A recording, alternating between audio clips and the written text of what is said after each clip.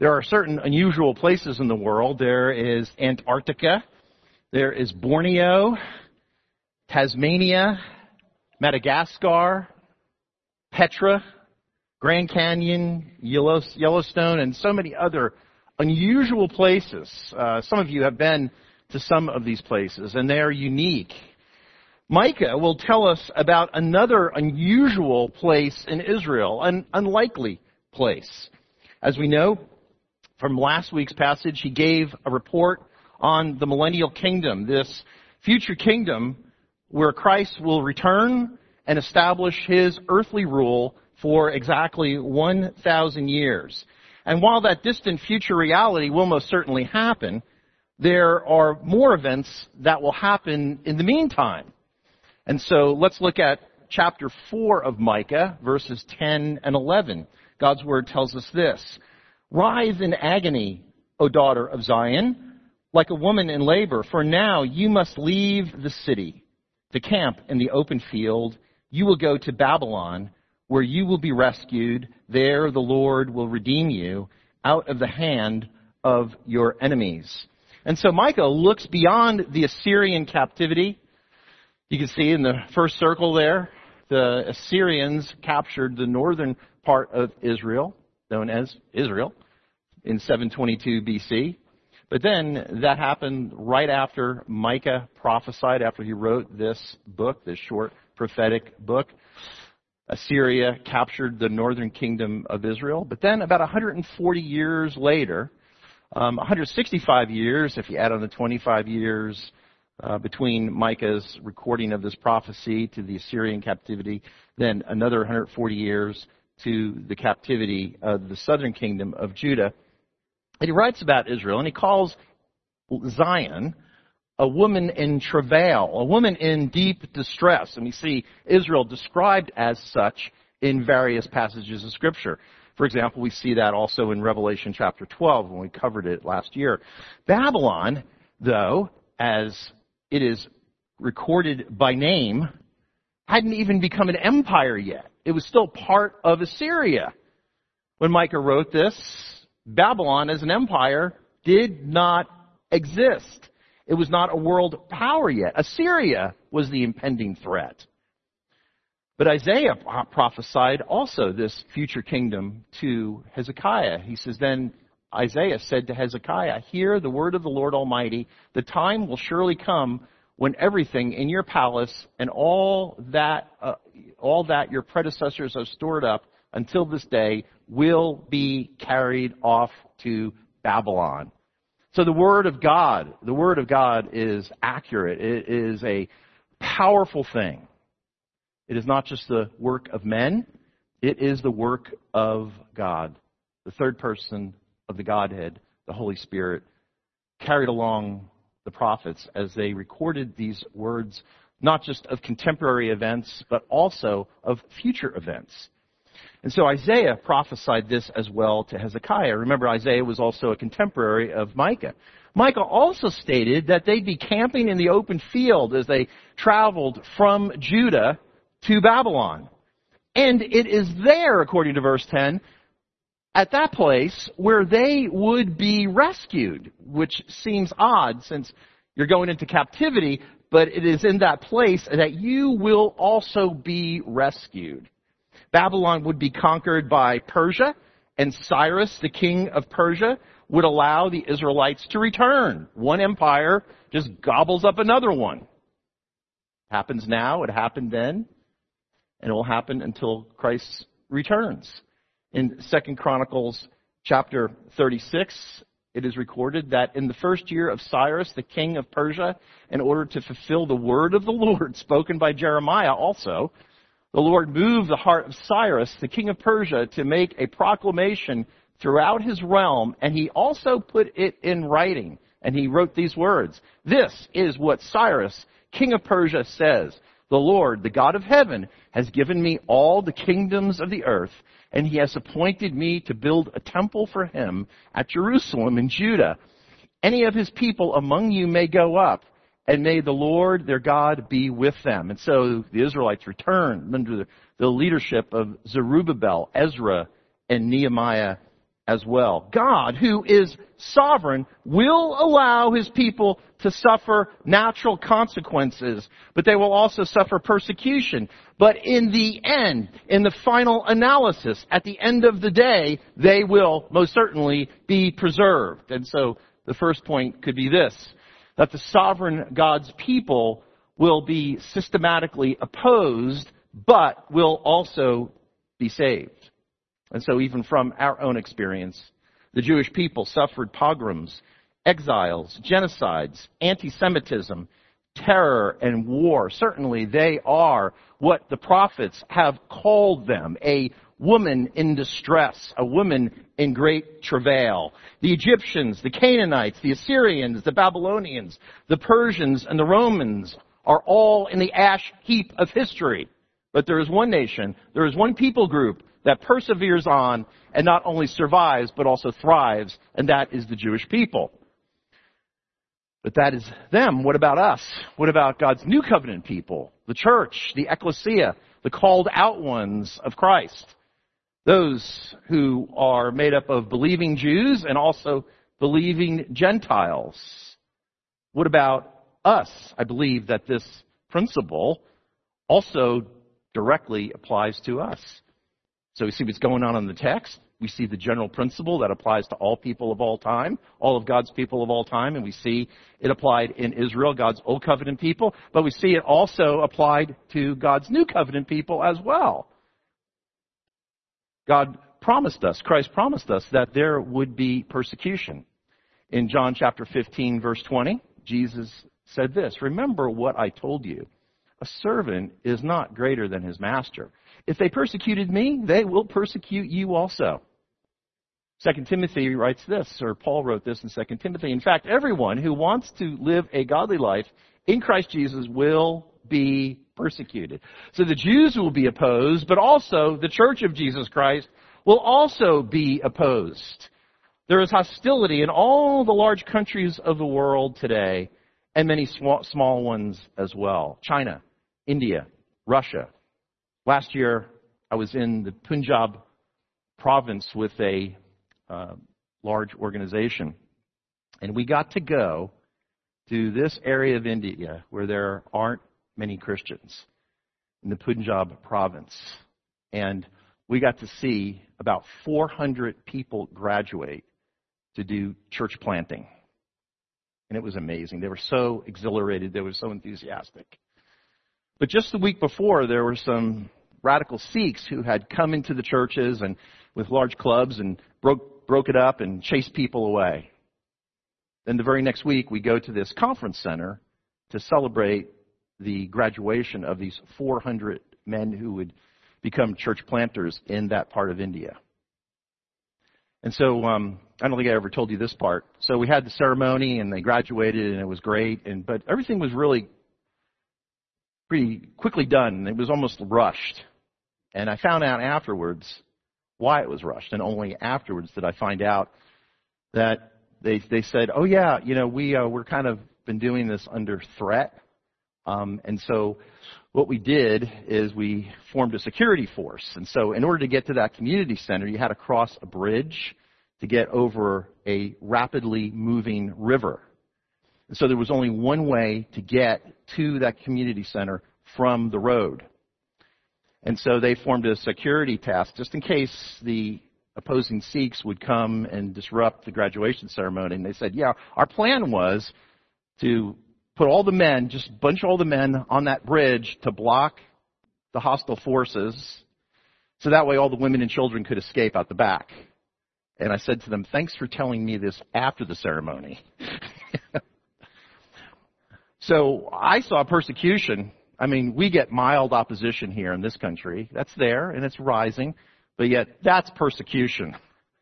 But yet, the church is growing, and they are also enthusiastic, and they appear in the open as much as possible.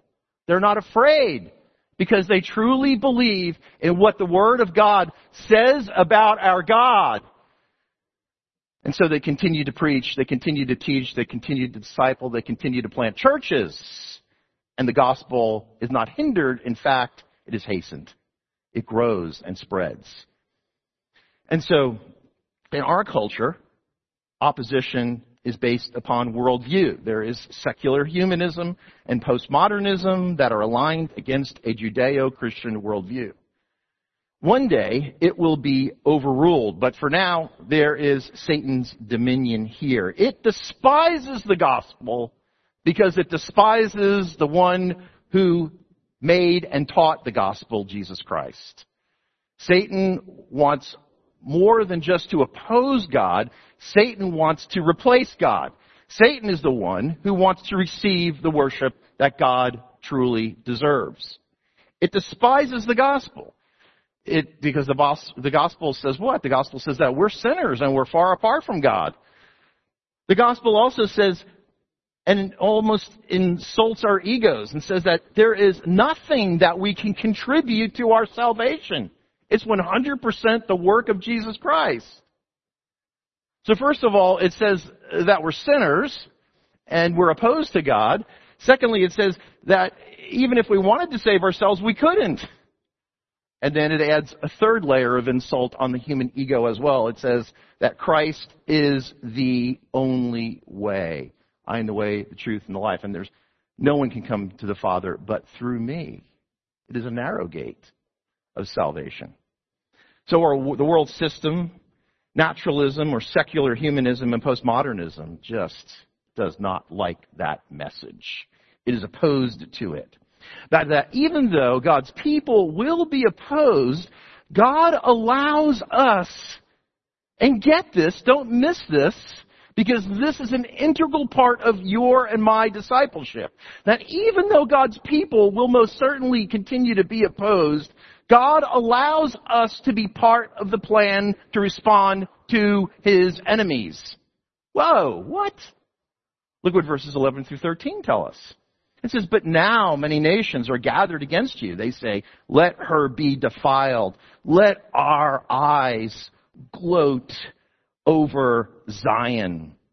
But they do not know. They don't know the thoughts of the Lord. They do not understand His plan. He who gathers them like sheaves to the threshing floor, rise and thresh, O daughters of Zion. For I will give you horns of iron, I will give you hoofs of bronze, and you will break to pieces many nations.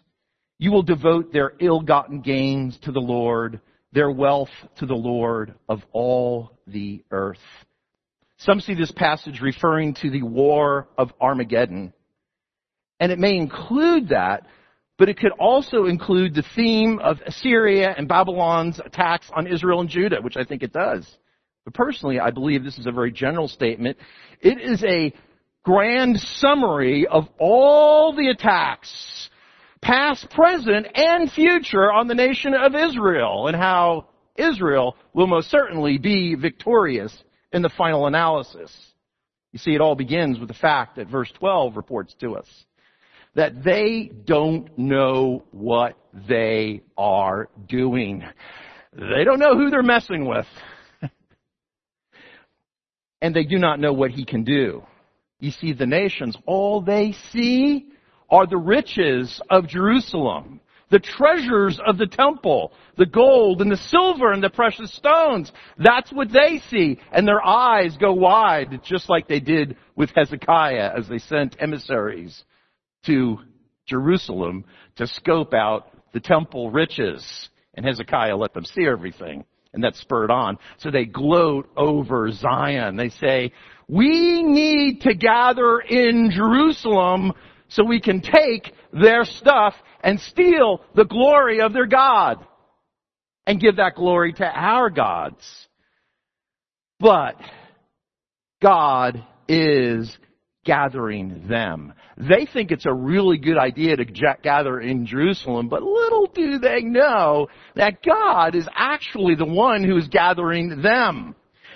whether it is Egypt gathered in the Red Sea, whether it is the Canaanites gathering in Jericho, whether it is 185 Assyrians gathering in their camp, and then on that one night, the angel of the Lord slaying all of them, whether it is the nations gathering in the Jezreel Valley near a hill called Megiddo, God will allow the nations to gather, and they will gloat, but God will give Israel the victory. And the battle belongs to the Lord.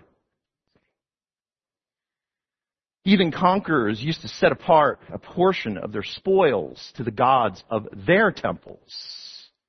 But Micah reports to us that victorious Israel will devote the wealth gained from their triumphs to adorn the temple of the Lord. I believe it'll be that temple in the millennial kingdom. That temple of which Ezekiel reported 7 chapters of detailed information of what it will look like, its scope, the mechanics of it, and its measurements. God will give His people victory. The sovereign God will use His people to subdue His opposition. But then the New Testament reader may feel like he's in the dark a little bit, that he doesn't belong, and that there is nothing for him. But yet, this general principle also applies to the ecclesia as well, but in a starkly different way, I'm happy to report. We won't subdue by force, but rather the weaponry, the armaments, and the goals are quite different than under the old covenant. Under the new covenant, God will subdue the nations by grace. He will subdue the nations through His gospel message. And we are called to go into all the nations, leaving no stone unturned, and to make learners and followers of them, disciples of Jesus Christ. I mentioned last week in one of the services, I forget which one, but a conference I went to, Carolyn and I went to in California about church planters, they reported that of the 8 billion people in the world, 3.4 billion of that population has never heard the gospel before. We're excited about the second coming, but they haven't even heard about the first coming yet. That's almost half of the world's population. And then this horrible, depressing statistic, of which I will report to you, because I'm not about only giving you bad news or good news. I'm also about giving you all of the news. That 176,000 of those 3.4 billion people die every day. 99.9% of them most likely going to a Christless eternity. Allow that to sink in. It's truth, but it's a truth that we must absorb. It's a truth that we also must respond to. You see, the sovereign God will use His people to subdue His opposition. The opposition isn't so much the people, but the force that is controlling these people. And so will they be released to hear the gospel? Will they be released to understand the gospel? Will they be released to respond to the gospel? And then also to grow as disciples of Jesus Christ? So there we have it. But the objective reader might be thinking now, this is a big mess. How will we respond to this? And we need a leader. Who will respond to this mess? Who will lead Israel to conquer her enemies? Who will lead Israel to implement and assert the plan of God that Micah reports to us in verse 12? Well, the false prophets and the poor leadership of Israel were the source of the problems as to why Israel was so weak and wicked in the first place. So we know it won't be them. And now, in absolute stark contrast, at first, it seems that the news gets even worse. Look what the first verse in chapter 5 says. It says, "Marshal your troops, O city of troops, for a siege is laid against us. They will strike Israel's ruler on the cheek with a rod." Zedekiah, the final king, the last of the line, the final king of the nation of Judah. Oh, the northern tribe, Israel, has already been swallowed up 140 years before, and now in 586.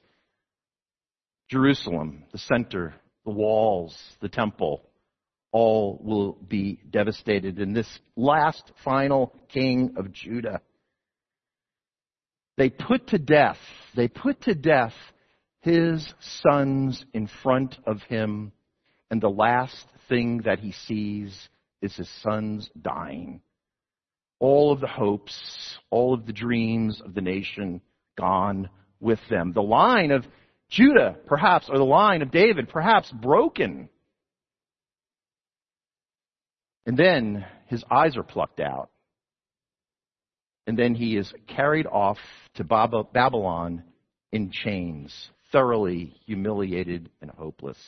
It seems like all hope is gone. The line of David is obliterated. The kingdom and any hope of it is gone. God's promise to David, that one from his line, would reign forever and ever, seemingly lost. But then, in the Hebrew, it says now. Now. But now. An unusual and unlikely place. A village. A town. A small suburb of Jerusalem was introduced. It was the birthplace of Boaz and Jesse and King David. And look what he says in verse 2 as this massive pivot in the book of Micah takes place.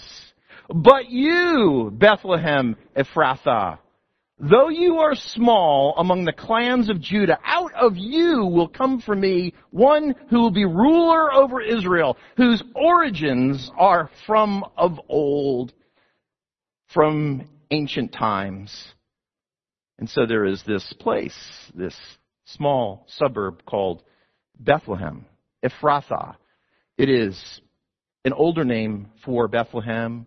Some commentators say it actually represents, Ephrathah represents the region around the town itself. And so it is the place where this future ruler would one day be born, as Micah now projects 700 years into the future. He goes beyond the 25 and the 165 years into 700 years into the future. This is his prophecy. And it is the place where the Christ would be born, in most likely a grotto or a cave, as you see on the screen. And so this truth will take place, that the eternal leader will come from an unlikely place. From the least significant place will come the most significant person. Out of you will come the one who will be the ruler, and the people of the time of Jesus understood that. They got it. That's what the chief priests reported to Herod the Great. When Herod heard this, he was disturbed, and all Jerusalem with him. When he had called together all the people's chief priests and teachers of the law, he asked them where the Messiah was to be born. In Bethlehem in Judah. They replied, for this is what the prophet has written. But you, Bethlehem, in the land of Judah, are by no means least among the rulers of Judah. For out of you will come a ruler who will shepherd my people, Israel. Does that verse sound familiar? Yeah, it's Micah 5:2. So they quote that verse because all along they knew that the Messiah would be born in this most insignificant place. But Micah reports this destination, this village, to the readers, of which we are included, of course. But he also includes other information about some of the aspects of this most important ruler, in that he is absolutely eternal. And Paul reports this in Philippians chapter 2, he says, who, being in very nature God, did not consider equality with God something to be used to his own advantage, that he was equal with God. Jesus, was king, and he never stopped being king. The difference is, you see, he did not demand to be treated like a king, even though that was always his identity. That was the grace of his humility. And he is eternal. He is timeless. Paul reports in the book of Colossians, very simply, he is before all things, and in him all things hold together. So he is eternal. He is 100% God and also 100% man, without those two natures intermingling at all. He is the perfect God-man, the Son of the living God, deity himself, but 100% human being. He would be born in this insignificant place, the most significant man ever to come to the face of the earth. And so Israel, and so church, the line of David, it will not be broken. It will most certainly continue. He will sit on the throne of David, and God will most certainly fulfill his promises. Merry Christmas and happy Incarnation Day. Let's pray together. Our gracious Heavenly Father, we do come before you with great confidence. Thank you for your prophets. Wow. Were they ever accurate? And they wrote with such beauty about such great things. Thank you for telling us in advance what your plan is. It is thoroughly trustworthy. It is life-giving. It is life-directing. We can base our futures on it. I pray that we will thoroughly be delighted by it and choose to enjoy it and allow it to become part of our spiritual DNA, that we would breathe and eat it and allow it to form our countenance, to change our behavior and our choices. Thank you, Lord, for your word. Thank you for the prophets of them. And I pray that in this special season, the joy of all of these great truths will be heightened. We ask this in your Son's name. Amen. Amen. I invite you to stand as we join our voices in response to God's word.